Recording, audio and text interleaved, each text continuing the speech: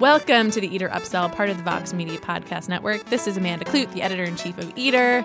Sitting right across from me is Daniel Janine. Yeah, roaring, ready to go. So ready to go. He's so amped because it is the best food stories of May Day.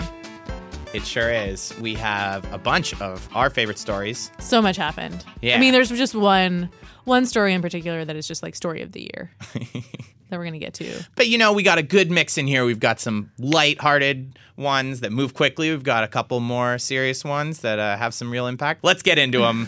Do we have any housekeeping? Subscribe to the show, rate it, pass it on. Tell your friends. Yep. Let's get to the first story. All right.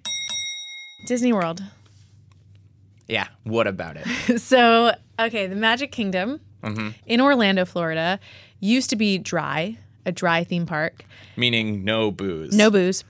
And a few years ago, they introduced alcohol at the Be Our Guest restaurant. And now, as of now, they have alcohol at all the sit-down restaurants. Right.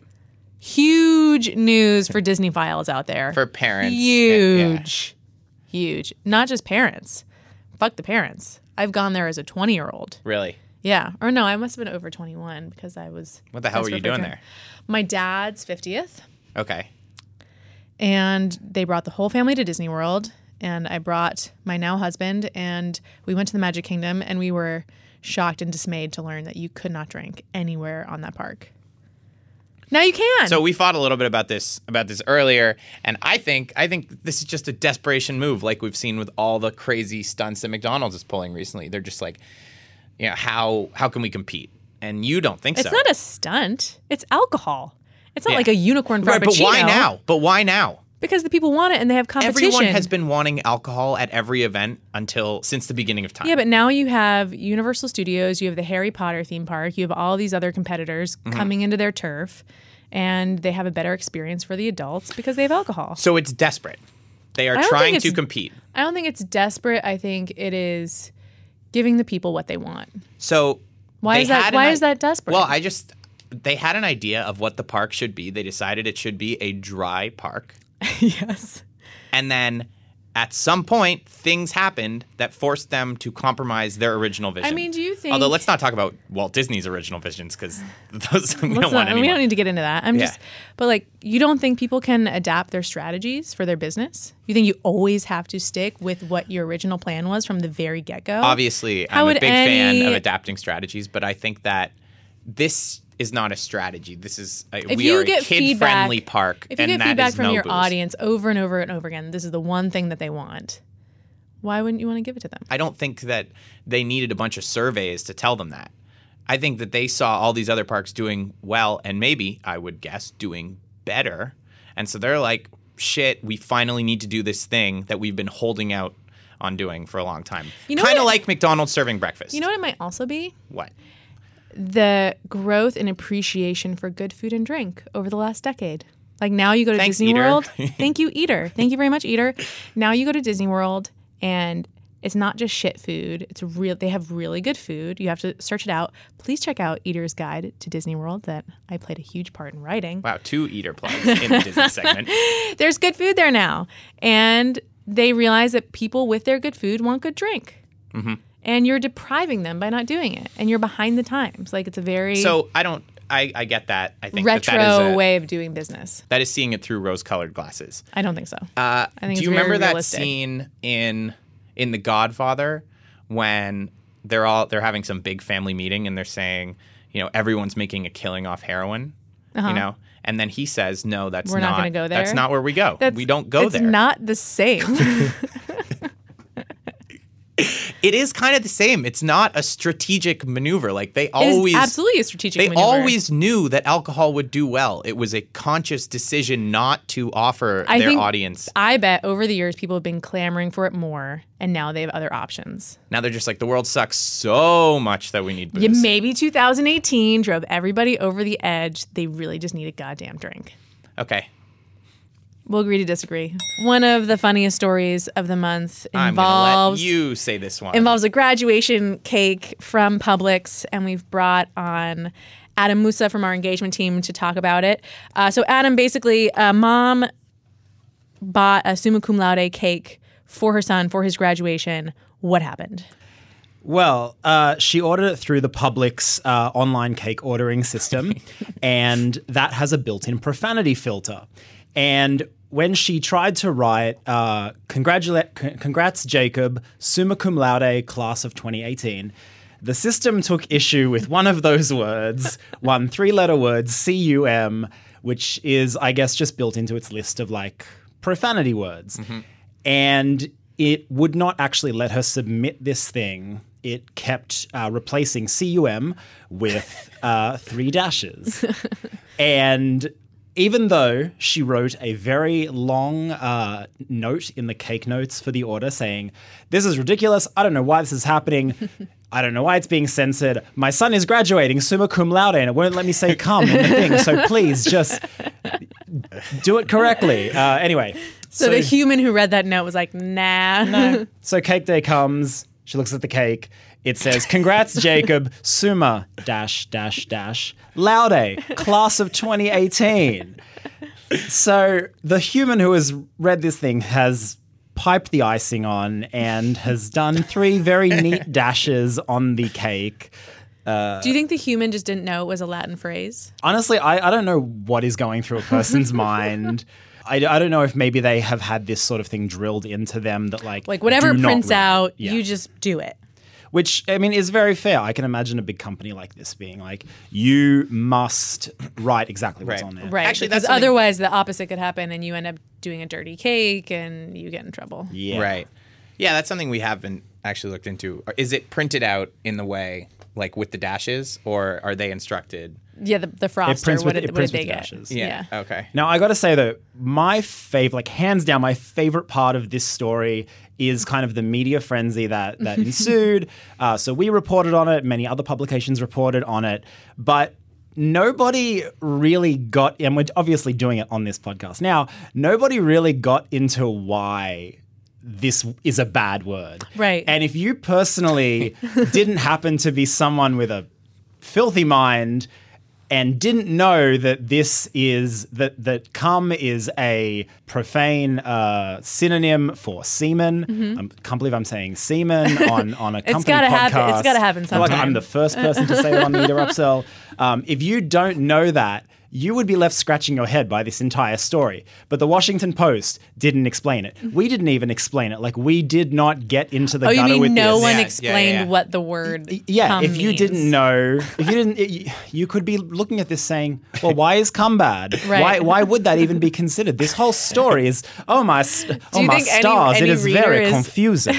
Well, that was one funny thing about the story. She was embarrassed to have to explain why it was censored to her mother. To her 70-year-old mother. She had to sit her down. I bet the 7-year-old knew. I bet she knew, I don't right? believe that a lady of that age has like somehow magically avoided that word for so long. I mean, perhaps she's been like, they've been but hyphenating my cakes forever. I know. She's like, the woman said, I had to explain this embarrassing word to my 7-year-old mother and my 18-year-old son. It's like, I mean, the 18-year-old they also, know. He says he's humiliated by this. I don't believe that. I don't believe that there is any 18-year-old male who would not find this completely funny. I'm sure it's humiliating to have the convo with your mom. I don't want to have about this it convo with my mom at all. So wait, quick, have you seen screen grabs of anyone on Twitter who didn't know what it meant? No, Like, because everybody I follow is disgusting. So nobody, for me, it was the beauty of this story is just being able to abbreviate it as Publix cum cake. Yeah, that's like the shorthand for the story. And so to be able to legitimately just use such a gross turn of phrase, just like headline stuff. So people saying that Publix wouldn't put cum on a cake. Yeah, I guess the best part is the media side where all these reporters get to have a lot of fun with it. It's just headline writers having a tremendous amount of fun and saying really awful things that would otherwise be fully prohibited by the style guide. Well, and on the Colbert Show, didn't he make a bunch of cupcakes? Yeah, so cupcakes? there's now footage online of Stephen Colbert holding a cupcake that has in lovely cursive, like piped onto it, cum, and just holding it up, and then he delicately licks a little bit of the icing off of the cake. Well, that's what you said to me this morning. You were like, some version of the thing that excites me most about it is just I can walk into the office and say cum a bunch of times. Yeah, well, I mean, I'm not sitting here like busting to talk like this on a daily basis, but as a person who is not, listen, if you want like semen related puns, puns are a specialty. Follow Adam on Twitter. My Twitter handle used to be called Mostly Filth. And then, fun fact, as I was job hunting for this job, actually, I changed it to the very professional Adam James. Amanda, would you have considered hiring a social media manager with the Twitter handle Mostly Filth? I might have given me pause, but I don't know. He might have still gotten the job. Well, I still managed to sneak in, so thank you for that. I mean, every once in a while, a story like this comes along to bring delight to everyone. So, happy May. Okay, I have 3 stories for you. Okay. And you have to tell me which one you care about the most. Yep. And which one you care about the least. Okay, great. Story number 1. There is a restaurant in Tampa that only serves foods that start with the letter C. It's pretty good. I like all Florida stories, especially Tampa stories. So, story number 2, there are now LaCroix themed bathing suits. Love that story. Story number 3, guests played beer pong at the royal wedding reception. Don't care. Wow. I mean, I care a little bit. Like, Yeah. I like the royal wedding news. I love beer pong. Dan loves all beer games. Yeah, I love beer games. Like total actual bro. You wouldn't know it when you meet Dan, but like he's a real bro. No. Bros down. I like doing things that bros do. But non-ironically. Yeah, but I don't think that makes me a bro. Okay, you just participate in bro activities. You can ride horses without being a jockey. Does that work? No.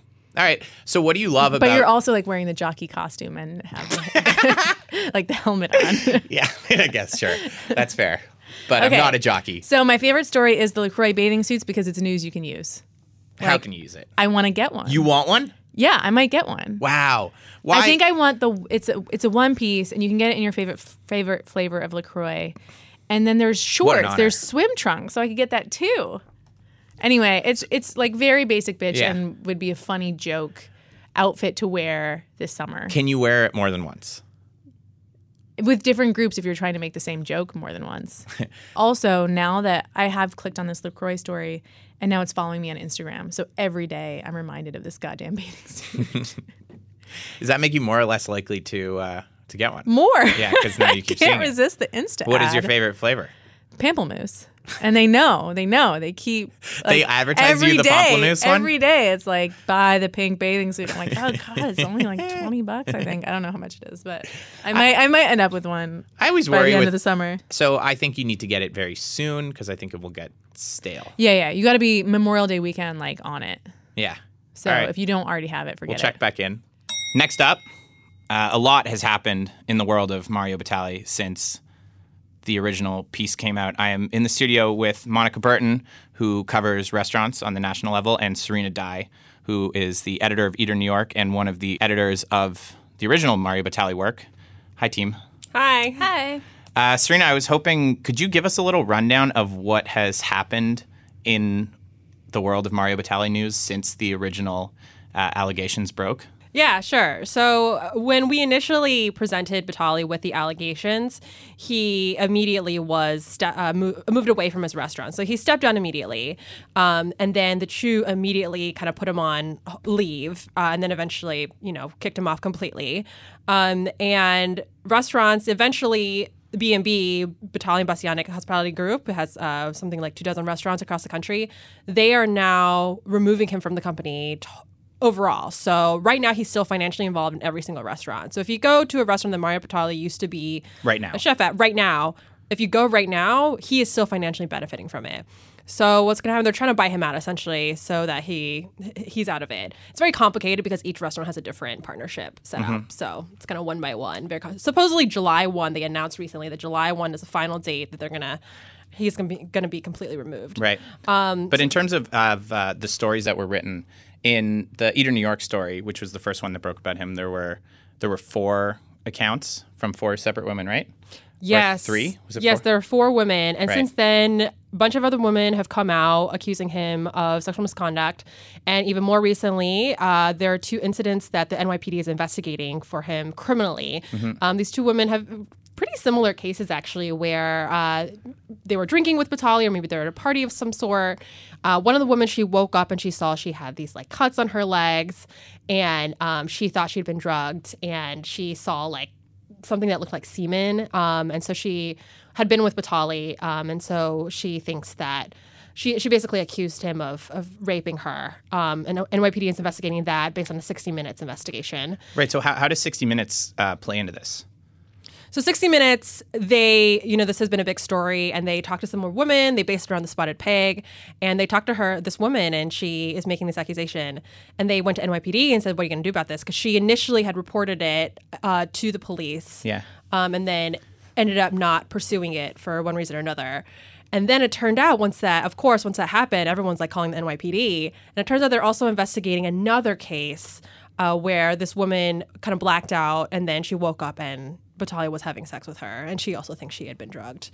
So now the police are investigating 2 cases, and this is kind of most major, the major incidents and the most major allegations that Batali has had against him. He's denying these assault allegations, but for the other stuff that he did, the other allegations up to that, he says they basically match up to his behavior. But these craziest criminal ones, potentially criminal ones, he is saying, I didn't do that. Where is he denying these things?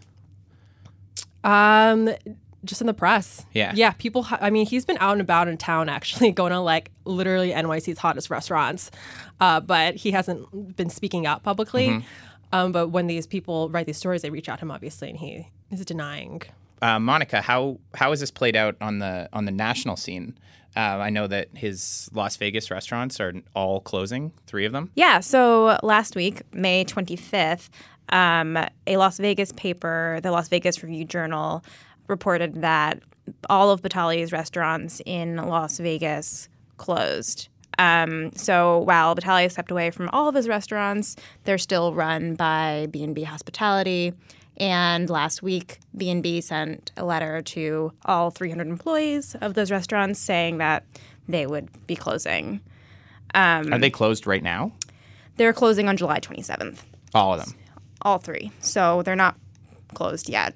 And I think the reason they are closing is because while they were operated by B&B Hospitality, they're located at the Venetian and the Palazzo, and the corporation that owns those casinos decided to end their working agreement with B&B Hospitality. So it wasn't a decision made by B&B to close the restaurants. It was Las Vegas Sands who said, we don't want to have these restaurants here anymore. This isn't an indication that the restaurants weren't doing well. This was purely a political decision? No, they're in Las Vegas at these casinos. They were probably doing great. It's just seems to be a way to keep up appearances, and they just didn't want to be associated with them anymore. Serena, does it seem crazy that the first Batali restaurants to actually close are ones in Las Vegas? No, I don't think so, because Monica makes a good point about these other people being in control, right? It's like these hotels and casinos who can say, I don't want this part of my brand anymore.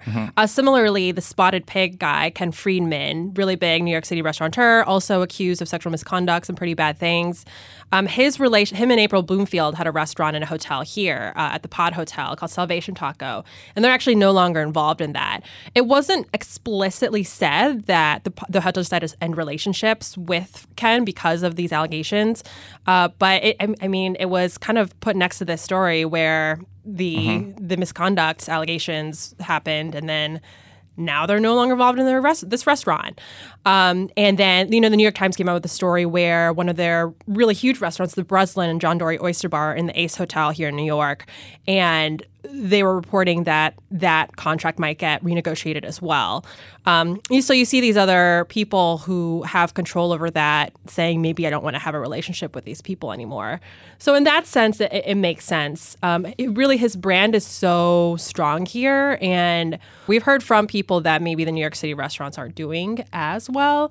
And so I wouldn't be surprised if in other cities that he is less associated with those restaurants. So like the company, he's an investor in a lot of these LA restaurants that Nancy Silverton started. And I think she's more associated with those restaurants there. So I have no idea how they are doing, but he's so strongly associated with these restaurants, but he also is an owner in them, and he's not really working with people other than other partners. And like even the Babbo building, I think like someone related to the restaurant owns that building, so it's not like the landlord's not gonna kick them out. So there was also supposed to be an Eataly in Las Vegas, and that is apparently still going forward. It's really unclear what's happening there, but that might still happen. It's also maybe worth noting that B&B still wants to do stuff in Las Vegas, and I'm sure once Batali is fully divested, it won't be too difficult for them to do that, even though we know Joe Bastianich isn't the best guy either. Reportedly. We don't know this. Yeah, I think they're also changing the name too. I mean, they have a lot of self-reflection to do here and what kind of brand they want to be now that Batali's out of it, and can they actually manage to capitalize on what they already have in a way that makes sense and that people are going to believe. Like, they have a big public reckoning to do here to convince people that they're okay. Cool. Well, thank you guys so much. Thanks, Dan. Thanks, Dan. Thanks for having us. So next up, our good friends and colleagues over at Vox.com now have a new Netflix show. It is called Explained. Yeah. It comes out every week. So unlike most of Netflix where they just launch everything at once, this is like you get your 3 so you can binge watch, but then you have to wait every week. You can get a sense of what it is. You get a sense. What I like about it also is that they're 18 minutes. Yeah. So you don't feel bad binging the whole entire thing, which I did last night. So there was one on monogamy where you learn that basically humans are trying to do something completely unnatural in the animal world, which is stay with one person. Whoa, spoiler. Yeah. There's a lot of complexity to it. You should watch it. I'm just saying that's the gist. There's one about the racial wealth gap, which is super interesting. And there's one about CRISPR and designer babies, which is really interesting. Wow. Yeah. Those sound like fun topics. I think designer babies is my favorite one. So go to that one first. I think it's number 2. Next up, Mondelez, which owns Oreos and a bunch of other processed packaged snack foods, bought Tate's, a beloved maker of cookies. Yeah. I think they're from here in New York. They are. They started you see them all over the Hamptons, right? I think they started on Long Island, yeah. Thin, crunchy cookies. People like them. I think they're fine. What was interesting about the story to me is that there were a lot of takes on the internet being like, oh my God, they're going to ruin Tate's. It's like, I think Daniela from our team's take was good where she's just like, please don't ruin Tate's. But like, Oreo is a great cookie. Right. If I would trust anyone with my indie cookie, it'd be the Oreo people. Like, don't just hate on Mondelez because they're huge and make like Chips Ahoy. Like, for people who like Chips Ahoy is good.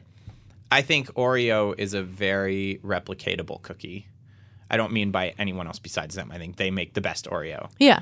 But the cookie that they make lends itself to factory production. You don't think Tate's does? Tate's is mass produced. I think the excitement surrounding Tate's is that it was a beloved cookie when it was probably just a shop. And to go into a 7-Eleven and see it next to bullshit cookies like Chips Ahoy, which I actually used to love, but now I don't love. I don't know if they've gotten worse or I've gotten better or whatever it is.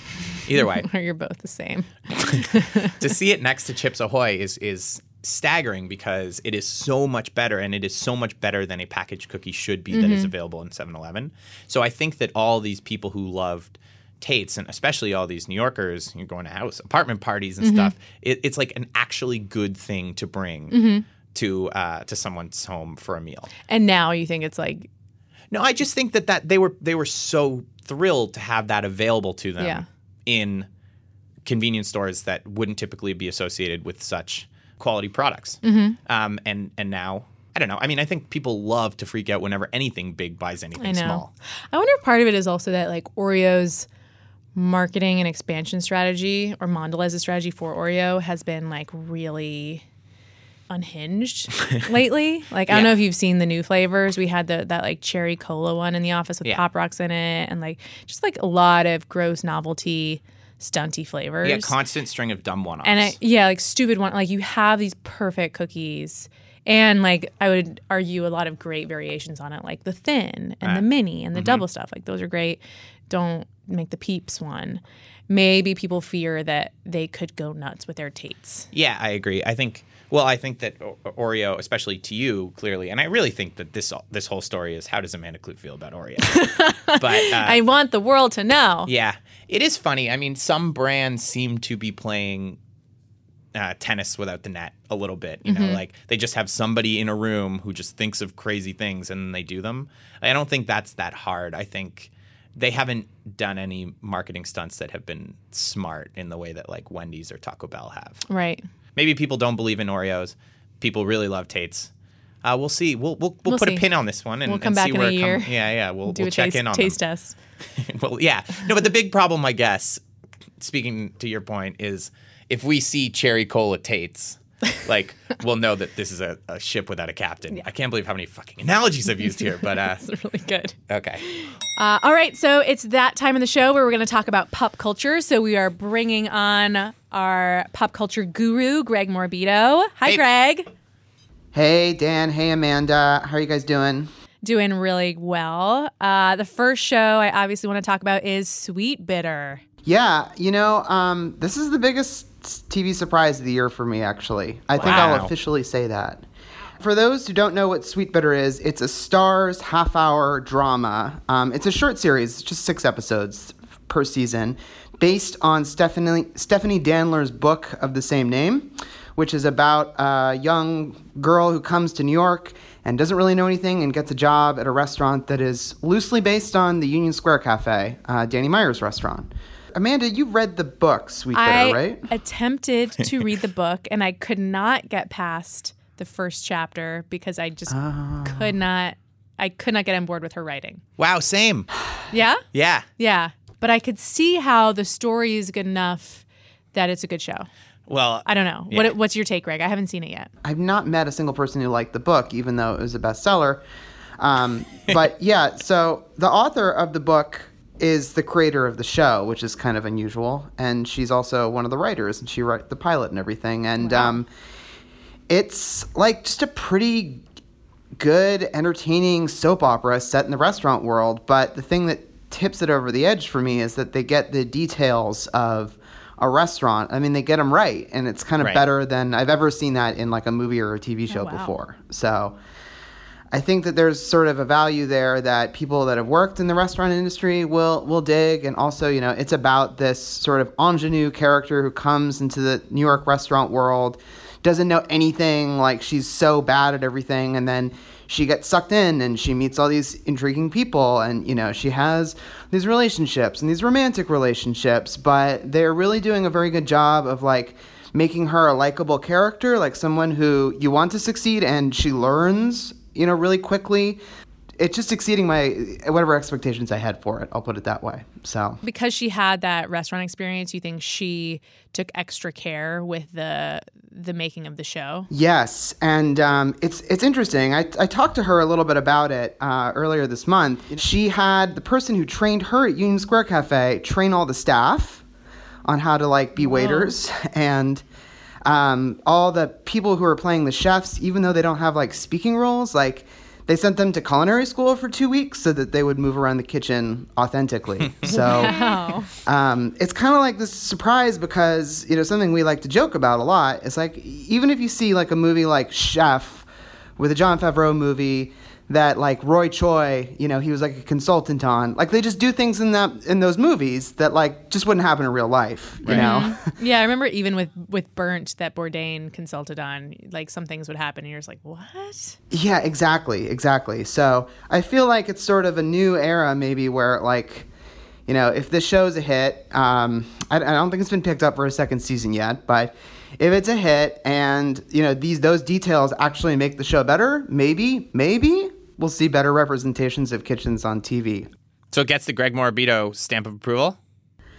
It gets the Greg Morbido stamp of approval, yes. Anything recently not get the Greg Morbido stamp of approval? Ooh, yeah. What don't you like right now? That's a good question. There's a new show on Bravo called Beats and Bites. I think that's the name of it. Oh my God. Wait, Yeah. Beats and Bites? It's called Beats and Bites. Isn't that and, your I'll- DJ name, Dan? that would be a good DJ name.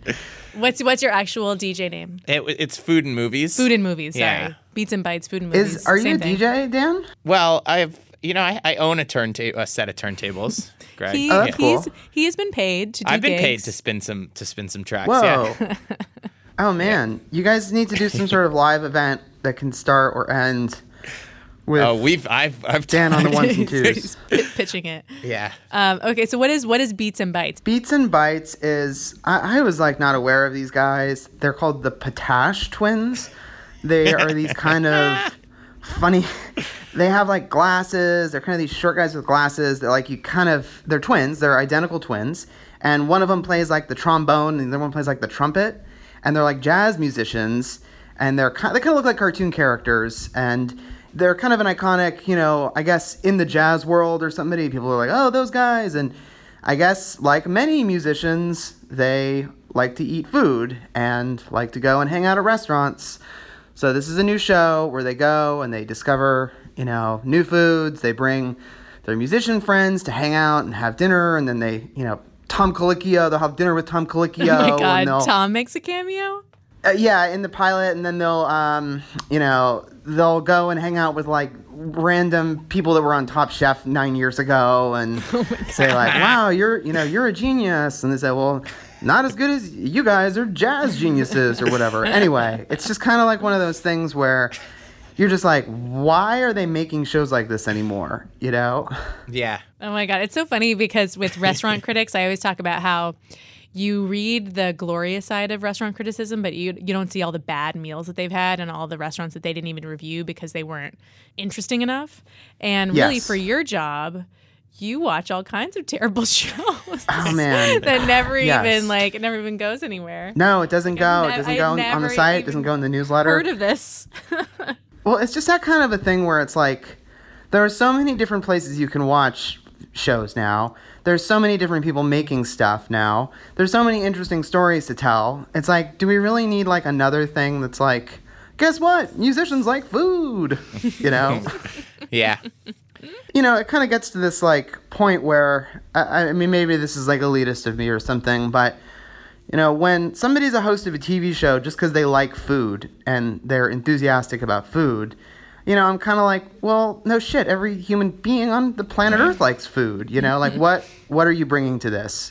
Do you want to talk about what happened with the Chew? Yes. So, this is the time of the year when all the networks are announcing which shows are getting, picked up for future seasons and which ones are not. And the big surprise is that after almost 7 years, ABC is canceling its daytime culinary talk show, The Chew.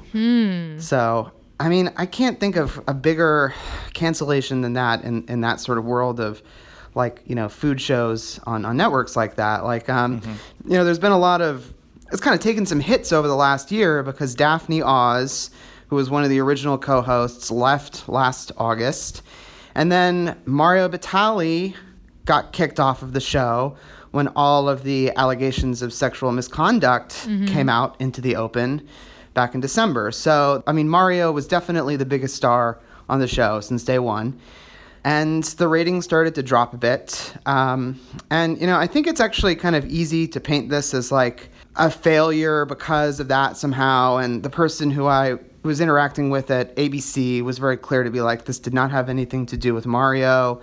This is just a business decision. They want to give that hour over to Good Morning America. But, as I see it, it's like they filmed something like 1,200 episodes of The Chew. If you ever get to a point where you make more than 1,000 episodes of any TV show, like, that's a hit, So I think it's just sad for Carla Hall, who's like, an Eater favorite, that she's not going to be on TV every day, I think what was most surprising for me about this was that Carla Hall said, I think it was a couple weeks ago, that they weren't in any kind of hurry to replace Batali, and they were really like, we're doing great. Coming together, yeah. Yeah, that was sad. I mean, on the one hand, I think 7 years is a long time for a show to be going on. Like, that's a lot. And as you said, like 1,200 episodes is a crazy amount. But also, if you look at The View and some of those other daytime talk shows, they've been on for even longer.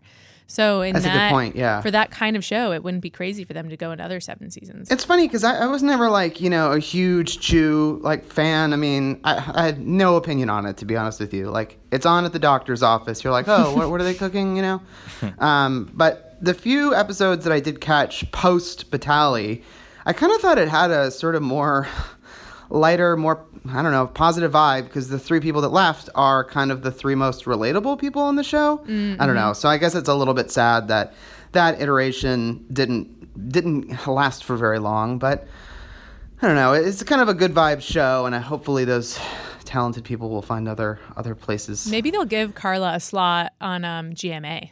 Mm-hmm. She'd be good at that. That would be great. You know? Awesome. Well, thank you so much, Greg. Thanks for talking pop culture. Yeah, thanks for having me on the show. All right, so next up, we're talking about one of the biggest food stories of May, and we brought on our reporter, Stephanie Tudor, to talk about it. It's about salads. Steph, what happened? There is an attack on chopped salads in New York City, and it's unacceptable. An attack. Basically, Just Salad, which is a chain with multiple locations around the city, has... Actually, they didn't even announce it. The Post gloriously called them out for stopping chopping at many of their shops. Let's say that 5 times fast. And there was outrage. Many people were outraged. For people who don't know this chopped salad, can you explain it, this technique of... Yeah, because I think it is kind of a uniquely East Coast phenomenon, where basically you order a salad at a salad bar, put in whatever ingredients you so choose, and then... the person behind the counter chops it up into tiny, perfect little bite-sized morsels. Over the last at least 10 years, every salad place you go into in New York, they do this thing. Yeah, it's and then they mix in the dressing for you, so then your salad is perfectly prepped. I mean, we're all sitting at our desks eating this salad. We're just shoveling it into our mouths. Mm-hmm. We want every bite to have everything in it. No one has time to cut up chicken. Let's or be add serious. Your own dressing. Or add your own dressing. It's just, it's too much to ask. So when the outrage hit, what did Just Salad have to say in their defense? They said, quote, "It's a better experience categorically." And that's from the CEO. Yeah. I mean, he defends it as he says that the crazy acoustics of chopping. Too loud. I think it's music to my ears. He calls it frantic and said that allegedly there's confusion in the chopping process. I'm not exactly sure who's confused. And is it like an allergy thing? Are people worried about cross-contamination of like the radishes or chicken? I don't think that was something? Mentioned at all. It's just the acoustics. It's just the acoustics. The chaos. And they're claiming that at the stores where they've already eliminated chopping, that they've seen a 20% increase in sales. Damn. Which he attributes to increased speed and, LOL, improved taste. Yeah. And your response is, how dare you? Yeah. I mean, what they're doing is that they're pre-chopping the ingredients now. So they'll be smaller to begin with. Correct. I don't think they'll be as small as a chopped salad. Mm-hmm. I mean, when I lived in San Francisco briefly, and it wasn't a thing there. And so, I mean, I suppose cities across the country are getting by without chopped salads. Well, also Sweetgreen, which is I think you could make the case as our favorite salad chain, does not chop. I don't know. I mean, it's not my favorite. It's not mine either. Wow. Yeah. Okay. You are very no, let's not make this vulnerable a damn to marketing. No. Sweetgreen is very good at marketing and coming across as this like kind of yuppie, eco-friendly. Okay, great. Let's move on. Chain. Well, I also just think that Sweetgreen has more varied and newer ingredients than a lot of these other chains. Yeah, do. it's much more modern. Yeah. Like if you go to like Just Salad or Chopped, feels almost retro. Their marketing is just bad. Their marketing is bad, but like I like that salad. Yeah. Like I get it. Chopped for is $8. still chopping their salad, right? Chopped is chopping their salad. In fact, they totally trolled Just Salad on Twitter and put a photo of them chopping salads that said, "Been chopping since 2001 and not stopping anytime soon." So now I'm a Chopped girl. All right. Have you been going to Chopped now? I have not yet been. I like to support the bodegas too, and get Are bodegas salads there. chopping these days? Bodegas do chop, yeah. If they really came by it honestly, and they were just like, "Listen, the lineup just takes too long. Chopping takes a long time, and use a lot of cutting boards, so we're not doing it anymore." Would you be more okay with that? That is what they're saying. Yeah.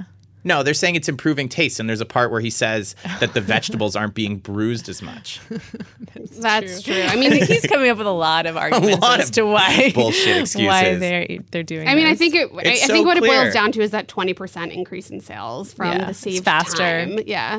I mean, they lost a customer in me. So, well, Stephanie, thank you so much for filling us in on this New York City salad catastrophe. Anytime. Everyone else in the country is going to be like, you guys are crazy. How do you personally feel about these large state houses like the White House or the royal wedding releasing their menus to the public as some kind of press release? Oh, I think that's fun. It's not just a press release. It's like a piece of history. So you can go back and see what they were serving for Abraham Lincoln and onwards and see how like American dining changed or predilections changed. Yeah, that's a great point. I didn't think about it like that. And then if you look at the royal weddings and what they serve over time, you can see how those things change. Like this year, the cake was the big thing because everybody knew about it in advance, and it was all organic, and they used elderflower and lemon. And so I think that's very much a sign of the times versus ingredients they might have used 10 years ago, or maybe for Princess Di's wedding, they did something completely different that was very 90s. So you like it? Or was she married in the 80s? I don't know, whatever. Yeah. So I like it as a historical as a document. record. Yeah. Yeah. Are you reading through the individual menu items? I didn't look at this one, but I might. I've looked at like some of the White House dinners. And also with Trump, it's always just funny, like what he chooses to serve and to eat because he's really silly. Did you see the story where Giuliani was saying that Trump doesn't eat a bun? He's like Atkins. He likes to eat just the bottom bun. Yeah. But then Giuliani goes like, it's actually a pretty good way to eat a burger. I mean, if you're trying to cut your carbs, like, all right. I got to say, I mean, I don't know what the source of it was, but I have been one bunning or no bunning for almost my entire life. You have? Yeah, I have. Dan. Not if like at a McDonald's or if I'm eating a burger as like an on-the-go quick thing. Not if I was sitting down in a nice place. Like at a restaurant? Like no, never okay. would. Okay, so never in public. Yeah, in public, only in at like a fast foodie thing. Like I would take 2 burgers. Like a Five Guys or something? Yeah, probably. I need to know more about this. Yeah, probably at Five Guys. So at Five Guys. At Five Guys Burgers and Fries, I would eat 40% of the total bun that I was given. So you eat one burger, take the top bun off, have all the other ingredients on there. Yeah.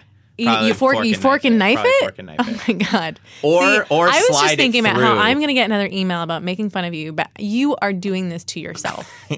So this is not me. It's unusual. I don't think so. For you to be eating burgers I think it's probably that just way. that my parents. Maybe even disrespectful. Is it a diet thing? Yeah, it was definitely a diet thing from a young age. Okay, it's a diet thing. Yeah. I also had a little extra weight on me as I was. I'm not a huge bagel fan because growing up, my mom never ate bagels because she said they made you fat. So, I get that. But like a lifelong no top bun burger eating habit seems a little more dangerous. Sometimes, though, if I order a burger for delivery or something and I'm just like having a let loose moment, I will just bite right down through both buns. It's such an important part of the experience. And I enjoy it more because I don't always do it. Because you deprive yourself of the top bun the rest of the time. Anyway. Do you then, if you pull the top bun off, does it cheese or any of the toppings come with it? I would never let a topping remain on the bun. So you pick the bun that is the not... shit out of it and make sure it's all on the burger. And just fork and knife it. That is hugely important. Fork and knife. Do you fork and knife your pizza? No, with a pizza, there's no choice. Imagine just eating the cheese and the meat on top. I mean, I know you're Canadian, but you can never run for public office if anyone sees you do this. Trump does it. Fair. You and Trump. Great.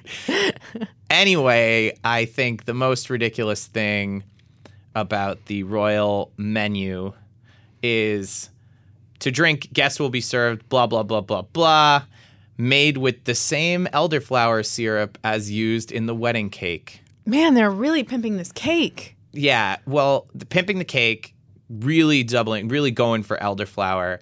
And you can tell that there are so many influences of what is currently cool in the dining world. Is elderflower cool, though? I think it was cool 4 to 5 years ago. I'm talking more about repurposing. Cool, okay. Recycling. Yeah, the leftover elderflower buds from infusing the cream for the cake will be using... All the cake trash made it into your cocktail. Exactly. Well, that's what it is. And imagine hearing that spiel from the fucking bartender. Yeah, they just had all of them left over as there's 10 million bodyguards. And, we're infusing these bottles of vodka. It's fine. Yeah. Thank you so much for listening to the Eater Upsell production from the Vox Media Podcast Network. Any highlights for you? Just the cake. I mean, the cake. Summa cum keki. Summa cum keki. And I'm going to get that bathing suit. The LaCroix.